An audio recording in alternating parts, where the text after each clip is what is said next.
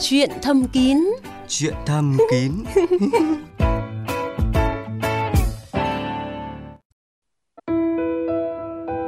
Thu Hà xin chào các thính giả thân mến. Bây giờ đã là 22 giờ đêm rồi, là thời gian chương trình Chuyện thầm kín dành cho các bạn. Và vị chuyên gia quen thuộc, Thạc sĩ bác sĩ Hà Ngọc Mạnh, Phó Giám đốc chuyên khoa Nam học và Hiếm muộn Việt Bỉ đã có mặt ở phòng thu, sẵn sàng giải đáp thắc mắc của các bạn về chuyện phòng the. Vâng, xin chào chị Thu Hà, xin chào thính giả VOV2. Vâng, rất là cảm ơn bác sĩ Hà Ngọc Mạnh đã dành thời gian tham gia chương trình. Chắc các bạn thính giả cũng đã ghi nhớ hai số điện thoại của chúng tôi, đó là hai số máy 0243 266 9494 và 0243 266 9595. Hai số máy này dành để kết nối cuộc gọi của các bạn vào lúc 16 giờ đến 19 giờ thứ năm hàng tuần với các bác sĩ và các chuyên gia của chương trình.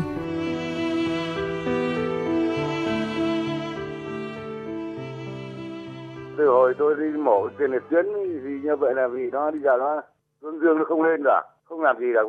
Tôi đã phẫu thuật được 5 tháng rồi, sinh hoạt thì bình thường nhưng mà nó không xuất được tinh, cho nên là vợ có cái nghi ngờ hay là ông đổ đi đâu rồi, đổ cho ai rồi. Tôi đã mổ thì tiền liệt tuyến bằng cách nội soi, thế mà bây giờ thì khi quan hệ thì nó xuất tinh ngược. Trốn phòng the và những điều chưa biết. Đã có chúng tôi thì thầm luôn bên bạn.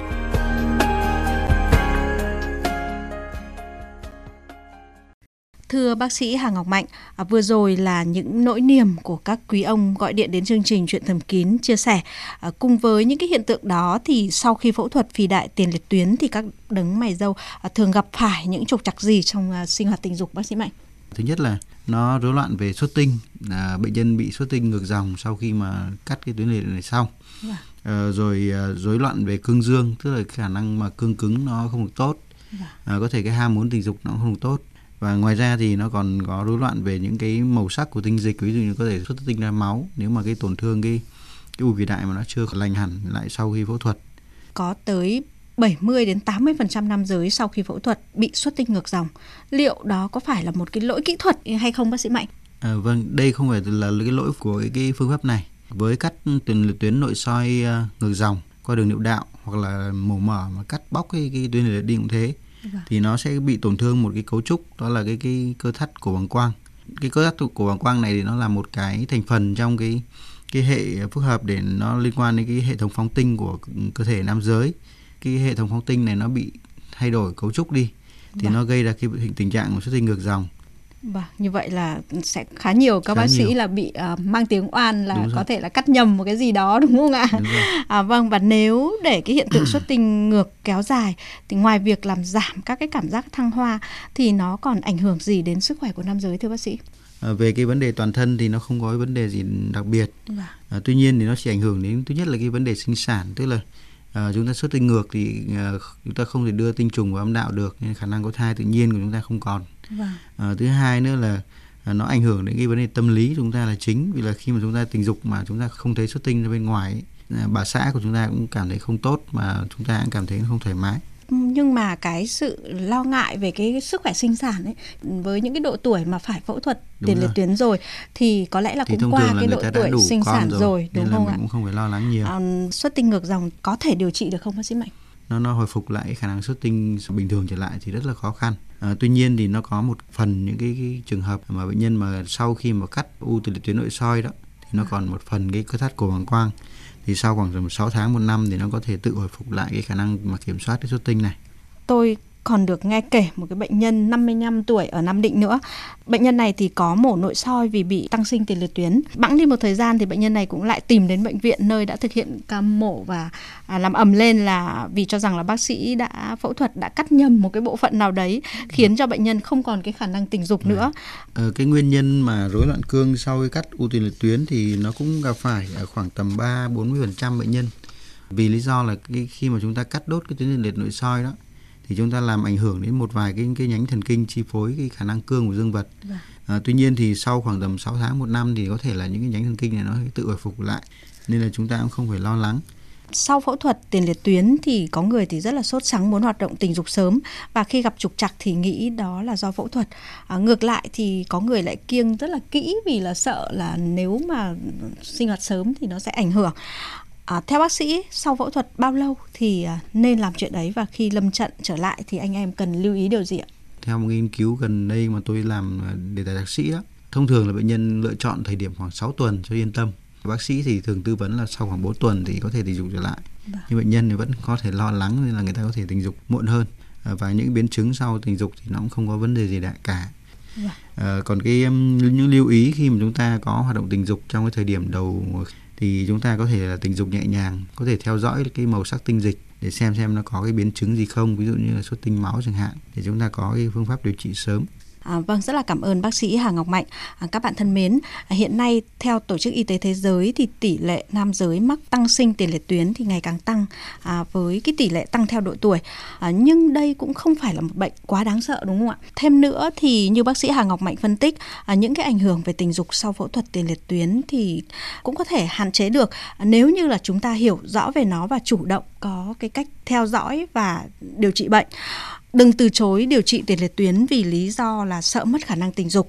Bởi theo giáo sư người Anh Roger Kirkby, một chuyên gia hàng đầu thế giới về tiền liệt tuyến cho biết là hơn 80% bệnh nhân trải qua phẫu thuật tiền liệt tuyến thì đều có khả năng tiếp tục sinh hoạt tình dục. Còn nếu khi bị phì đại tiền liệt tuyến mà có chỉ định phẫu thuật mà người bệnh từ chối điều trị thì ngoài những khó chịu do bệnh gây nên thì khả năng tình dục cũng không cánh mà bay. Vì thế chúng ta cũng nên chủ động theo dõi điều trị sớm.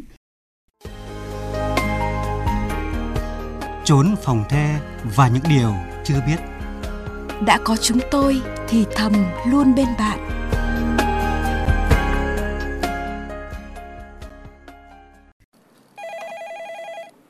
Và lúc này thì tổ thư ký của chương trình đã cho biết là đã có rất nhiều thính giả đang chờ bên máy điện thoại để được nghe bác sĩ Hà Ngọc Mạnh tư vấn rồi. Không để thính giả chờ lâu hơn nữa, chúng ta sẽ kết nối cuộc điện thoại đầu tiên ạ. Alo. Tôi có 2 câu hỏi.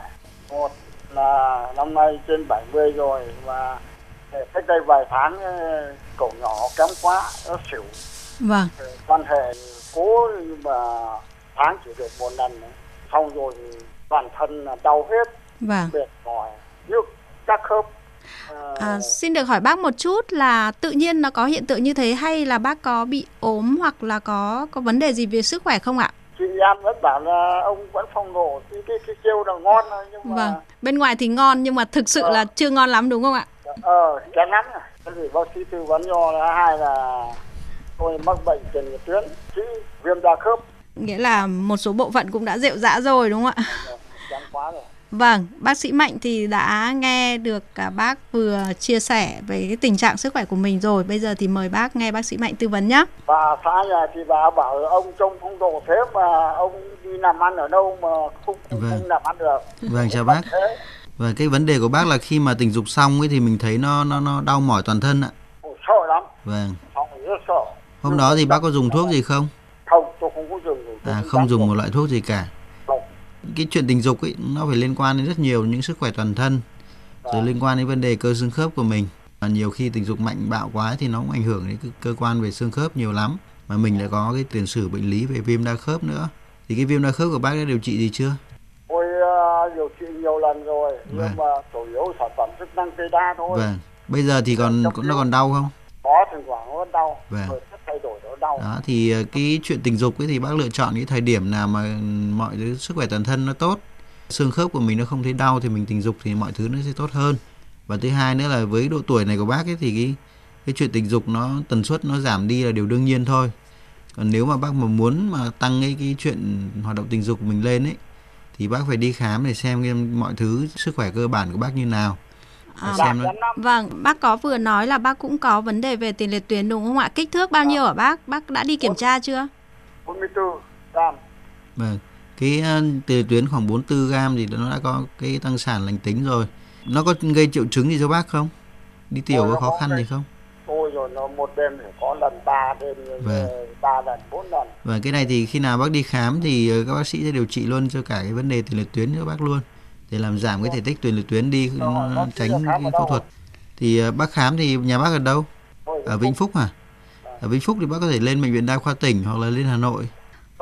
hiện nay là tôi vẫn uống thuốc là quảng cáo cái thuốc bổ thận trung ương 3 đấy. Vâng. Xin hỏi là bác uống thuốc đó theo đơn của bác sĩ hay là do mách nhau ạ?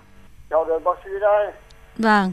Bác cũng nên đi kiểm tra cái sức khỏe toàn thân trước, bởi vì là như bác sĩ Mạnh có nói là cái sức khỏe tình dục thì nó phụ thuộc rất là nhiều yếu tố. Trong đấy thì các cái yếu tố của sức khỏe toàn thân phải đảm bảo thì chúng ta mới có thể tiến hành tình dục tốt được bác ạ. Không đúng làm việc mà nó lại cả đau nơi đầu nó trúng máu đầu, nó lão ra. Vâng, thế thì lại càng thêm một cái lý do nữa là mình cần phải đi khám sức khỏe tổng thể để có những cái điều trị những cái triệu chứng đó trước đi bác nhá.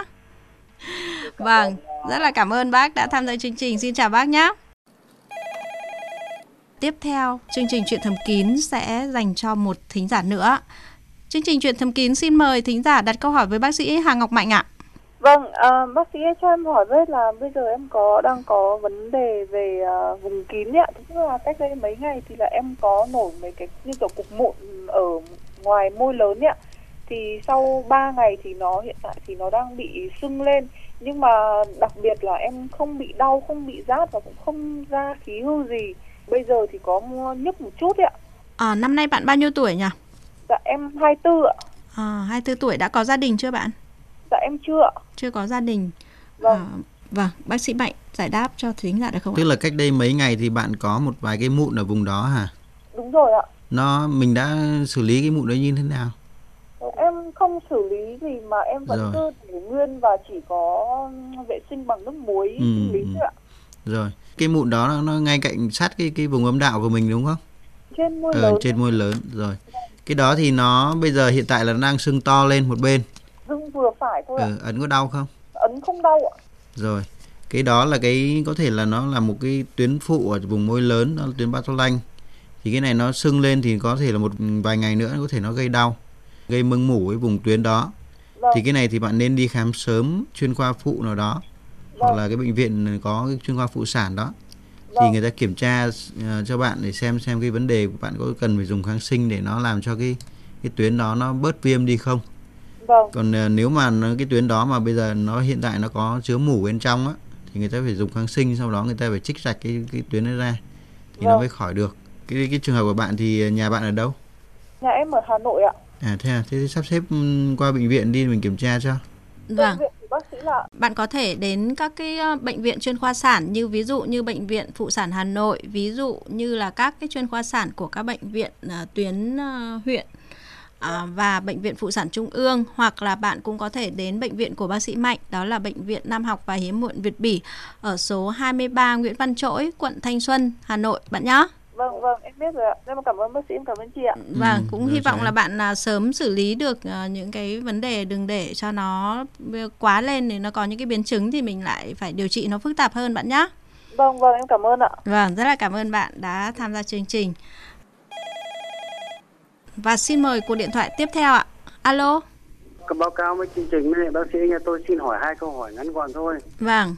Tức là từ năm 2015, tức là cơ địa tôi nó thay đổi, tức là mất khả năng đến 60-70% khả năng quan hệ tình dục. Tức là 2 hòn tinh hoàn nó nhỏ lại dần đi và 2 cái vú to lên như con gái 13 tuổi ấy. Thế mà sức khỏe thì nói chung sức khỏe thì rất tốt, nhưng cái khoản đấy tự nhiên mất. Mà đi khám ở bệnh viện, nhiều bệnh viện, trong đó có bệnh viện nội tiết trung ương, thì người ta kết luận tôi là rối loạn nội tiết tố nam. Như vậy không phải vì thế mà yếu sức khỏe không ạ? Đấy là câu hỏi thứ nhất. Câu hỏi thứ hai là thời gian gần đây tôi phát hiện trong cơ thể tôi có những cái điều rất kỳ lạ. Cứ thỉnh thoảng khoảng tầm 10-15 ngày thì tức là cái bộ phận tinh hoàn của tôi thì nó ẩm ướt rất nhiều, nhưng mà mùi thì nó lại ra cái mùi mồ hôi, là mùi tinh tanh, như là cái mùi tinh trùng của đàn ông ấy. Không hiểu rằng cái đấy là nó lý do gì và như thế là có ảnh hưởng lớn đến vấn đề sinh lý của đàn ông không? Quan hệ tình dục không thể là quan hệ được. Vâng. Xin hỏi một chút là năm nay bác bao nhiêu tuổi ạ? Dạ tôi năm nay 69 tuổi, quê ở Hải Dương. Như là bệnh nhân vừa mô tả thì bác sĩ có cái tư vấn như thế nào? Vâng, chào bác. Những cái bệnh lý đó thì từ trước giờ bác có dùng thuốc gì không? Không, tôi vẫn dùng thuốc bình thường. Tất cả khi có bệnh đau đầu thì uống thuốc đau đầu, mà còn đau ốm thì uống thuốc bình thường, nhưng còn không uống thuốc gì khác cả. Cái tiền liệt tuyến của bác thì có vấn đề gì không ạ? Không, tiền liệt tuyến thì bình thường. Vâng, tôi chưa điều trị tuyến liệt bao giờ. Vì tôi hỏi cái vấn đề của bác là vì nó có một vài cái nhóm thuốc điều trị tăng sinh lành tính tuyến liệt đó, thì nó có thể ảnh hưởng đến cái chuyện là làm cho cái tinh hoàn nó nhỏ đi và làm ngực lớn lên. Bác đã khám bên nội tiết rồi thì nó biểu hiện rối loạn nội tiết thì người ta đã kết luận rồi. Thì cái đó thì nó có một cái rối loạn cái chuyển hóa giữa cái testosterone và cái estradiol. Thì cái đó thì nó làm cho cái lượng E2 trong máu nó tăng lên và lượng testosterone nó giảm đi. Thì làm cho cái vấn đề của bác là rối loạn tình dục, tức là khả năng cương nó kém đi, cái ham muốn tình dục nó kém đi và cái tinh hoàn nó sẽ nhỏ đi. Thế và câu hỏi thứ hai của bác ý là bác ấy cứ 10 đến 15 ngày thì lại có ẩm ướt nhiều ở cái vùng tinh hoàn và lại có mùi như là bác ấy miêu tả, thì liệu có phải là một cái bệnh lý gì không bác sĩ? Cái đó thì nó xuất hiện khi nào hả bác? Cứ ngủ sáng dậy hoặc là đi chơi thể thao về thì tắm thì bắt đầu thấy có mùi như thế, sáng dậy nó có mùi như thế. Và nó lại quần không ướt mà đầu dương vật nó khô, nó không phải là mình vi tinh bọng tinh gì cả. Tuy nhiên rất là bộ phận dưới đấy thì không hiểu nó do nó dò dỉ hay là thế nào cả. Thứ nhất là cái mùi ở vùng mùi cơ thể thì bao giờ mỗi người nó sẽ có một mùi khác nhau. Và thông thường thì cái tinh dịch nó cũng có mùi gần tương tự như mùi mồ hôi, vì nó là những cái dịch tiết của cơ thể thôi. Nó giống nhau hết ở tất cả các mọi người. Thì cái này thì có thể là nó nhiều hơn bình thường một chút nên bác có thể có cảm giác đó thôi, chứ còn tôi nghĩ là không có vấn đề gì đặc biệt đâu. Không bác sĩ, nó mùi tanh như mùi tinh trùng, nó rất nhiều, nó khác bình thường, mồ hôi bình thường. Bác có nhìn thấy có cái chỗ nào nó rò rỉ gì không? Có đường rò, đường viêm gì không? Tức là viêm thì không viêm, nhưng mà dưới bộ phận tinh hoàn ấy nó ướt rất nhiều, mà mùi rất tanh. Và cái đó thì không vấn đề gì, bác vệ sinh sạch sẽ là được thôi. Vâng, rất là cảm ơn bác đã tham gia chương trình. Lúc này thì chúng tôi đã nhận được cuộc điện thoại tiếp theo của một thính giả. Xin chào thính giả ở đầu dây ạ. Tôi nhờ bác sĩ giải tỏa cho tôi ba câu hỏi. 60 tuổi rồi, quê ở Ninh Thuận á. Vâng. Tôi bị cái tinh hòn á là hòn lớn, hòn nhỏ. Vâng. Cái bụng thì trướng. Vâng. Cái chân thì nó hơi xỉn. Sau khi tôi đi nhà thương thì bác sĩ xét nghiệm là tôi bị 3 chứng bệnh. Nhất là xơ gan, hai là đái tháo đường, thứ ba là type 2 gì đó. Sau khi mà tôi điều trị ở nhà thương thì bác sĩ là tích thuốc rồi cho tôi uống là trong vòng 23 ngày là cho tôi về. Vâng. Cái bụng thì nó chẹp hết rồi, cái chân thì nó cũng hết rồi. Vâng. Rồi cho tôi hẹn là ngày tái khám là 7 ngày tôi đi tái khám lại. Vâng. Thì bác sĩ cho tôi là trị cho tôi là nói tôi là bị tràn dịch màng tinh hoàn. Tôi điều trị trong đó được 7 ngày là cũng như là mổ thành bụng bằng phương pháp Baxini. Sau khi truyền dịch vô cái bụng nó chướng lại mà cái chân nó phình lại. Vâng. Ý tôi muốn hỏi là tại sao mà mình cái tràn dịch tinh bàng rồi mà sao lại cái xuống vô lại nó phình lại á, ý tôi muốn hỏi chị đó. Vâng. Chào anh, cái trường hợp của anh thì nó bị rất nhiều những cái bệnh lý toàn thân.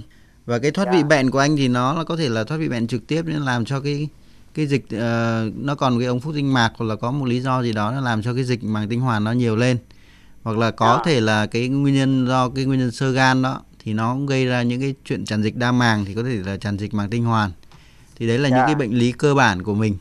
Và khi mà mình điều trị cái vấn đề về cái thoát vị bẹn của mình ấy thì người ta dùng thuốc, tức là dùng dịch truyền ấy, thì khi mà cái chức năng gan và chức năng thận của mình nó đang có vấn đề, cái khả năng đào thải cái dịch đó nó rất là chậm và nó sẽ đọng vào những cái khoang như là khoang trong ổ bụng rồi trong cái tinh hoàn đó. Cái đấy là chuyện đương nhiên thôi, đấy là do bệnh lý toàn thân của mình. Thì người ta sẽ điều trị một thời gian thì có thể là nó sẽ hết đi nhé. Anh không phải lo lắng chuyện đó. Vâng, như vậy hiện tại anh đang còn điều trị không ạ? Bác sĩ là coi như là cho tôi uống là một tháng mới khám lại, mà cái thuốc đó là coi như là mới uống mới 10 ngày mà nó giảm ít thôi à. Vâng. Thế thì như bác sĩ Mạnh có phân tích ấy, thì bây giờ anh vẫn tiếp tục điều trị theo cái đơn thuốc đó và tái khám theo lời hẹn của bác sĩ ạ. Bởi vì là cái lịch trình điều trị của mình là 1 tháng mà bây giờ mới 10 ngày thôi, thì anh cứ yên tâm điều trị theo cái đơn của bác sĩ. Vâng. Cảm ơn chị nha. Vâng, rất là cảm ơn anh đã tham gia chương trình và chúc anh mau lành bệnh ạ. Xin chào anh. Các bạn đang nghe chương trình Chuyện Thầm Kín, chương trình chuyên biệt về sức khỏe tình dục phát sóng trên VOV2. Ngoài cách nghe trực tiếp trên radio, bạn có thể nghe Chuyện Thầm Kín trên Internet tại địa chỉ vov2.vn hoặc trên fanpage Cùng Bạn Sống Khỏe. Chương trình chúng tôi đang tiếp nhận các cuộc gọi từ thính giả gần xa. Xin mời thính giả tiếp theo ạ. Chuyện Thầm Kín xin chào thính giả. Alo bác sĩ ơi, sao mà cưới vợ giờ sao mày xuất tinh sớm quá trời, sớm quá bác sĩ. Anh bị cái hiện tượng xuất tinh sớm này lâu chưa? 7-8 năm chị ạ. 7-8 năm. Năm nay anh bao nhiêu tuổi ạ? 30. 30 tuổi, tức là từ khi lấy vợ là đã bị xuất tinh sớm như vậy rồi đúng không? Dạ đúng rồi. Sau khi sinh hoạt xâm nhập khoảng bao lâu thì xuất tinh ạ? Ấy chừng 1 phút trở lại, không được 1 phút nữa. Vâng. Sức khỏe toàn thân của anh thế nào ạ? Cũng bình thường vậy đó. Bác sĩ Mạnh có cái tư vấn như thế nào ạ? Vâng, chào anh. Cái vấn đề xuất tinh của anh thì nó đã bị trục trặc từ thời điểm mình lấy vợ về đến giờ rồi đúng không? Dạ đúng rồi. Nó là khoảng tầm 7 năm rồi. Dạ. Thì cái trường hợp này là xuất tinh sớm mà từ khi mình bắt đầu tình dục là mình đã bị xuất tinh sớm rồi, tức là xuất tinh sớm nguyên phát. Thì cái này thì mình nó sẽ có rất nhiều những cái nhóm thuốc, những bài tập để mình làm sao để mình kéo dài thời gian xuất tinh ra. Đó thì cái đấy thì anh sắp xếp đi khám đi, để có một cái cơ sở chuyên khoa về nam học, người ta đánh giá lại tổng thể tất cả những cái xét nghiệm của anh. Khám ở đâu á bác sĩ? Nhà anh ở đâu ạ? Ở Đồng Tháp á. Đồng Tháp thì anh có thể lên Cần Thơ hoặc là về Sài Gòn. Cần Thơ là anh về Đại học Y Dược.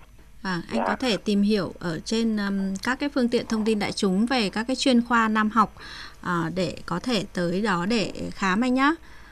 Bởi vì là có cái loại thuốc nào uống cho nó trị với cái chứng bệnh đó không á bác sĩ? Nó có rất nhiều loại thuốc để điều trị chứng bệnh đó. Thì anh đến khám sớm đi rồi các bác sẽ kê thuốc cho anh nhé. Cái này thì nó có thể điều trị được nên là anh đừng lo lắng quá nhé. Đi khám sớm không ảnh hưởng đến cái hạnh phúc gia đình. Vâng. Như bác sĩ Mạnh có phân tích ấy, thì cái hiện tượng của anh thì cũng không đáng lo lắng. Tuy nhiên thì chúng ta muốn là điều trị sớm đi để cải thiện cái chất lượng sinh hoạt tình dục thì nó cũng sẽ giải tỏa được cái tâm lý cho mình. Anh nên đi khám sớm để các bác sĩ có cái phác đồ điều trị. Cái điều trị xuất tinh sớm thì nó không phải là một bệnh lý quá khó khăn, tuy nhiên thì nó cũng đòi hỏi cái sự nỗ lực cũng như là cái sự kiên trì của mình để mà tuân thủ cái chế độ uống thuốc và luyện tập. Chi phí nó cao không hả bác sĩ? Cái chi phí thì nó mất vài 3 triệu, thì anh sắp xếp thời gian đi khám nhé. Dạ, cảm ơn bác sĩ. Vâng, chi phí cũng không đến nỗi quá áp lực đâu ạ. Dạ. Vâng, rất là cảm ơn bạn đã tham gia chương trình. Xin mời cuộc điện thoại tiếp theo ạ. Tôi xin hỏi bác sĩ một câu á. Vâng. Tôi là anh Tài ở quận 8 mà bà xã tôi bị siêu gan siêu vi B đó. Vâng. Giờ mình gần bả nó có lây không? Anh là ở quận 8 thành phố Hồ Chí Minh đúng không ạ? Dạ đúng rồi. Vâng, vợ anh năm nay bao nhiêu tuổi ạ? 57 rồi. Vợ 57. Xin mời bác sĩ Mạnh trả lời cho trường hợp chào anh. Anh đã tiêm phòng viêm gan B bao giờ chưa? Tôi chưa. Chưa tiêm phòng bao giờ hả? Dạ. Viêm gan B thì nó cái con đường lây truyền thì nó lây truyền qua máu và dịch tiết, nên là khi mà chúng ta có hoạt động tình dục thì nó có thể là lây truyền cái bệnh lý này.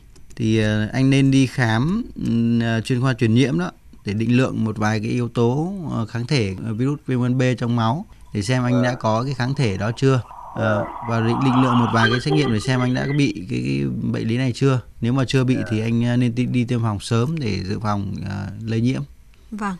Như vậy có thể nói là viêm gan B thì có lây truyền qua đường tình dục và lây không? Có lây hả? Vâng, có lây ạ. Như bác sĩ Mạnh vừa phân tích ý, thì anh nên đi xét nghiệm sớm xem là mình đang ở mức độ nào để có những cái phương án điều trị tiếp theo cho anh nhá. Dạ, cảm ơn. Vâng, rất là cảm ơn anh đã tham gia chương trình ạ. Tổ thư ký của chương trình đã chuyển cho chúng tôi cuộc điện thoại của một thính giả nữa. Xin mời thính giả đặt câu hỏi với bác sĩ Mạnh ạ. Vâng. Tôi lâu nay là khoảng 1 năm rồi là đi bị giảm á. Vâng. Đi bị giảm và vợ tôi thì có nhu cầu nhá. Vâng. Cho nên là tôi cũng hỏi xem là bây giờ có cái cách biện pháp nào và hoặc là có đi bệnh viện nào không. Vâng. Vợ bác thì năm nay bao nhiêu tuổi ạ? 60. Đáp ứng cho vợ được 1 tuần mấy lần ạ? Không, vài tuần cơ. Vâng, vài tuần một lần thì bà xã thắc mắc là phải rồi ạ. Tuy nhiên là một năm trở lại đây thì bị yếu sinh lý, nhưng mà trước đó thì tự nhiên mình bị suy giảm như vậy, hay là có bị ốm hay là có vấn đề gì không ạ? Huyết áp, cao huyết áp. Và bác vẫn dùng thuốc huyết áp hàng ngày chưa ạ? Có.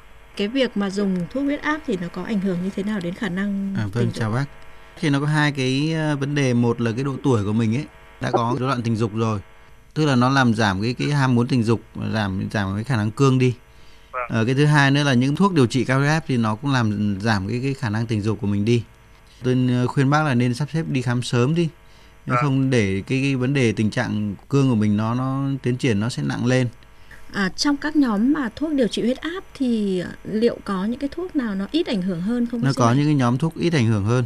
Khi mà bác tái khám lại, bác có thể đề nghị bác sĩ là đổi cho những cái nhóm thuốc mà nó ít ảnh hưởng đến hoạt động tình dục hơn một chút. Nên là bác có thể trao đổi cụ thể cái nguyện vọng và cái tình trạng của mình để cho bác sĩ điều trị huyết áp cho bác ấy. Sẽ có những cái điều chỉnh thuốc để cho nó phù hợp hơn bác nhá. Vâng. Và tiếp theo chúng ta sẽ dành thời gian cho một thính giả nữa. Chuyện thầm kín xin chào thính giả. Vâng, chào bác sĩ này. Vâng, chào bác. Vâng, chào bác. Bác có câu hỏi gì thì bác đặt câu hỏi đi ạ. Tôi thì năm nay 78 rồi, tôi ở Vĩnh Yên. Thế thì tôi bị rối loạn cương dương trường hàng chục năm nay rồi. Nhưng mà đi xét nghiệm thì thấy là các yếu tố về hormone thì vẫn là nằm giới hạn bình thường. Nhưng mà tại sao thì là trên bảo dưới không nghe. Bác có bệnh lý về tiểu đường không ạ? Tiểu đường thì cũng không. Thì chỉ có tôi bị cái kiểu dạng suy thận. Chỉ số creatinine thì nó trên dưới 150. Đến rồi mới thỉnh thoảng acid uric thì nó hơi cao. Vâng, với cái độ tuổi này thì nó trục trặc về tình dục là điều đương nhiên thôi. Bác lại có cả cái vấn đề suy thận độ 2 nữa. Có thể là do cái acid uric của mình cũng có vấn đề nữa, thì nó cũng ảnh hưởng đến cái chức năng thận. Với trường hợp của bác thì vẫn có thể là hỗ trợ cho bác để có cái hoạt động tình dục bình thường được. Khi mà chúng ta đánh giá lại những cái hormone toàn thân, rồi đánh giá lại cái chức năng cơ thể xem chúng ta có sức khỏe toàn thân có đủ đáp ứng cái chuyện tình dục hay không, thì mình vẫn có thể duy trì được hoạt động tình dục. Nên là cái trường hợp của bác ấy thì theo tôi là bác nên đi khám sớm đi. Các bác sĩ người ta đánh giá lại tất cả chức năng của bác xem thế nào, người ta sẽ tư vấn cho bác là nên tình dục tần suất như thế nào, rồi dùng thuốc gì để cho nó hỗ trợ cái hoạt động tình dục nó tốt hơn. Nhu cầu tình dục của bác là vẫn có đúng không ạ? Thì cháu cũng muốn, nhưng mà thực ra nó cũng chả hoạt động được. Bà xã thì bao nhiêu tuổi rồi ạ? Cũng năm nay là 74 rồi.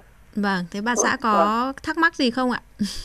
Ông bà thì nói chung là bị đau khớp, đau ấy nhiều. Tí nữa thì bà có cái câu hỏi với các bác sĩ tí, nhưng mà bà thì bị đau khớp thì huyết áp. Thế ạ, vâng. Thế hai bác có cùng nghe chuyện thầm kín bao giờ không ạ?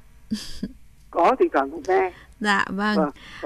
Hai bác cùng nghe để mà có những cái câu chuyện của những người khác chia sẻ cũng tương tự với mình đấy ạ. Vâng, thế bây giờ bác gái có bên cạnh đấy không ạ? Có, nhà tôi có đây, nhà tôi. Vâng, thế xin mời bác gái đặt câu hỏi đi ạ. Bác sĩ này ạ. Vâng, chào bác. Bây giờ thì tôi thì cứ buồn đi tiểu là phải đi ngay. Nếu không đi là xin lỗi bác sĩ là thoát ra quần. Đấy. Thế bây giờ không biết bệnh ấy chữa ở đâu, phải mổ phải cắt nào, cái tiểu vội cho đi ngay xong là nó gây rất là nhiều phiền toái cho mình đúng không ạ? Cho tôi hỏi một chút là bác có bệnh lý gì không? Bệnh cao huyết áp gì không? Thì cũng nhiều. Thứ nhất là thấp khớp, thứ hai có ảnh hưởng tim mạch, thứ ba huyết áp. Huyết áp cao. Thì ban ngày bác đi tiểu nhiều không? Ngày thì cũng đi tiểu. Nhưng mà số lượng nó chỉ mỗi lần đi ít thôi. Bác sinh mấy người con rồi? Dạ, báo cáo bác sĩ tôi được 4 cháu thôi. Bác sinh thường hay sinh mổ ạ? Sinh thường. Sinh thường hết cả 4 hả? Đấy thì nó là một cái triệu chứng của cái bệnh lý cái đường tiểu dưới. Cái này thì mình sinh thường nhiều thì cái tầng sinh môn nó đang có trục trặc thì nó làm cho cái van đóng không hết. Tức là khi mình vừa mới buồn tiểu một cái mà mình không kịp đi tiểu ngay thì nó sẽ xón tiểu. Thì cái này thì nó có một cái phẫu thuật để làm nâng cái niệu đạo lên một chút. Phẫu thuật đó thì có thể làm ở Bạch Mai cũng được, hoặc là bên phụ sản Trung ương hoặc phụ sản Hà Nội. Vâng, trước hết thì bác cứ đến khoa khám bệnh, sau đó thì bác, các bạn hướng dẫn tiếp cho bác. Cũng mong là hai bác tiếp tục thu xếp đi khám sớm. Dạ vâng ạ, xin cảm ơn bác sĩ. Vâng, rất là cảm ơn bác đã tham gia chương trình ạ. Các bạn thân mến, cuộc điện thoại của thính giả vừa rồi đã kết thúc 30 phút của chương trình đêm nay. Nếu chưa được giải đáp thắc mắc, các bạn có thể tiếp tục đăng ký câu hỏi bằng cách gọi điện đến số máy 0243 266 9595 và 0243 266 9494 vào lúc 16 giờ đến 19 giờ thứ năm hàng tuần. Các chuyên gia của chương trình sẽ gỡ rối giúp bạn. Đến đây, Thu Hà và bác sĩ Hà Ngọc Mạnh xin chào tạm biệt và hẹn gặp lại các bạn vào 22 giờ tối thứ 3, thứ 5 và thứ 7 hàng tuần trên sóng VOV2. Chúc các bạn có những cuộc ái ân thật trọn vẹn.